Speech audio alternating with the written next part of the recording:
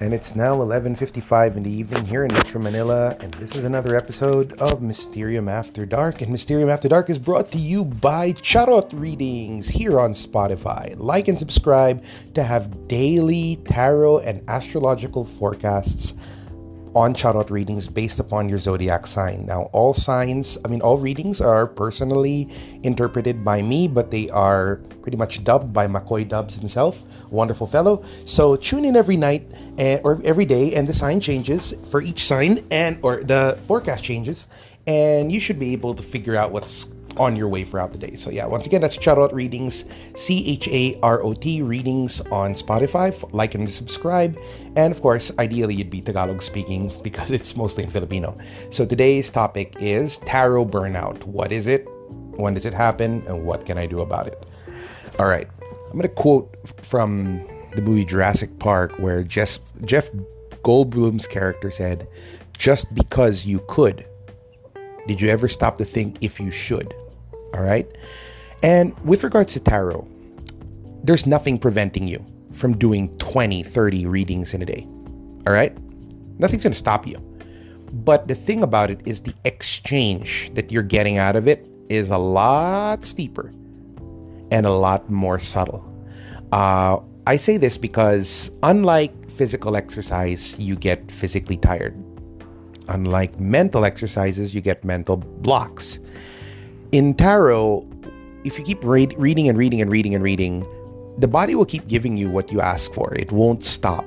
Okay. However, you'll just find yourself getting emptier and emptier and emptier. And the more you do it, the more drained you're going to get, and the more the accuracy and the quality of your readings are going to go down, and that's going to work against you on a professional perspective. So, number one, how do we prevent tarot burnout? A safe number per day, if you ask me, is 5 full sessions a day.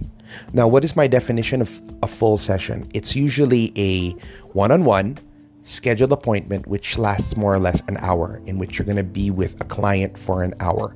Okay? Anywhere between 45 minutes to an hour equates to one session to me.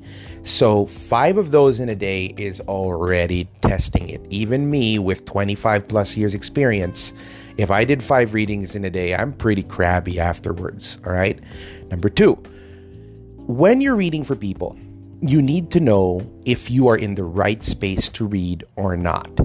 Because the biggest problem people have is they don't like saying no to their clients because they feel that they're going to lose the client.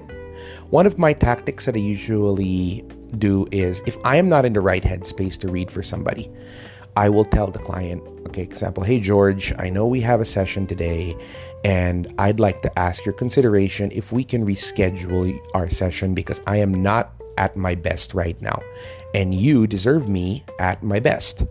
So I give them the option, either we can reschedule or I can refund you. But I would rather lose you as a client than give you a bad reading. All right. This is you being honest with yourself, and this is you knowing if you are in the headspace to do readings or not. I did an episode on my YouTube channel about times you shouldn't give a reading.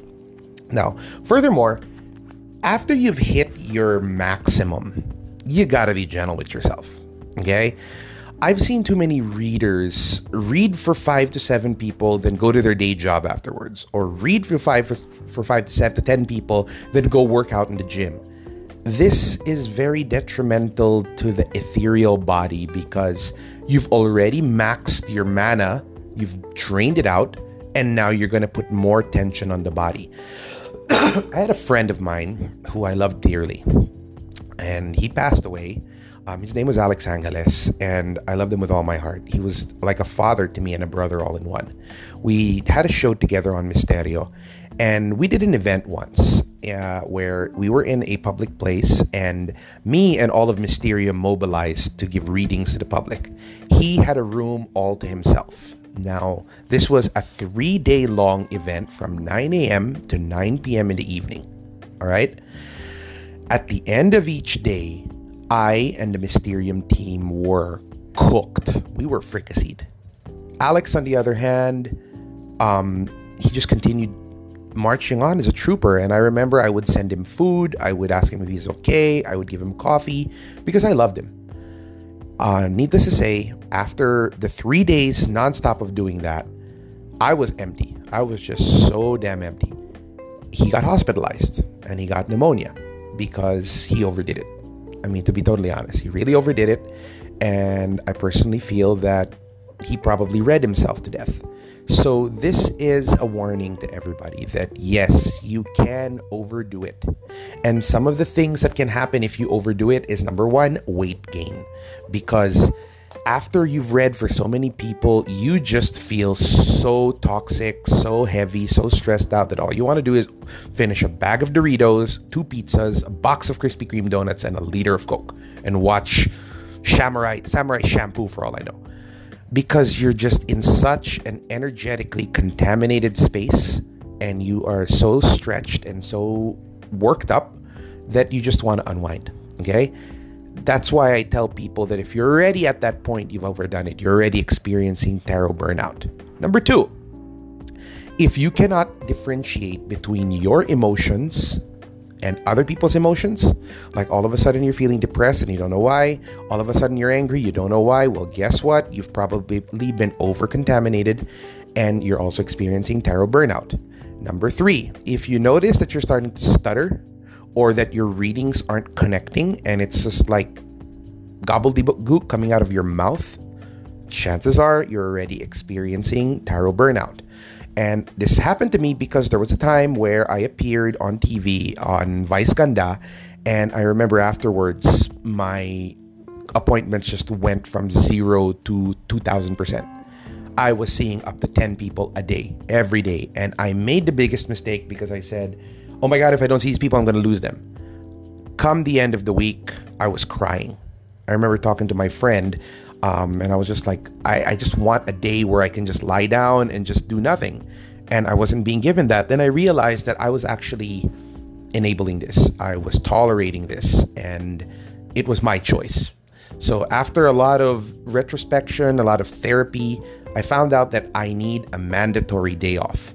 That I've literally scheduled it that every Tuesday and Thursday, I do not see tarot clients, period. All right, because I need that day to decompress. Because if you go day after day after day seeing 5, 6, 7, 8, 9 clients, you're going to shut down. You're going to get depressed. You're going to gain weight. You're going to be aggressive. You're just going to be all over the place because you're just absorbing everything and you're not giving yourself enough time to relax. So that's pretty much tarot burnout for you. Now, what are some things you can do after a long and stressful day of reading? Eat a good meal. All right? Really. Eat a good meal. Treat yourself like you matter. If you want to have a couple drinks, you can also have that. Be around good company. Do not be around people you cannot stand. And leave off any high stressful activities from that day.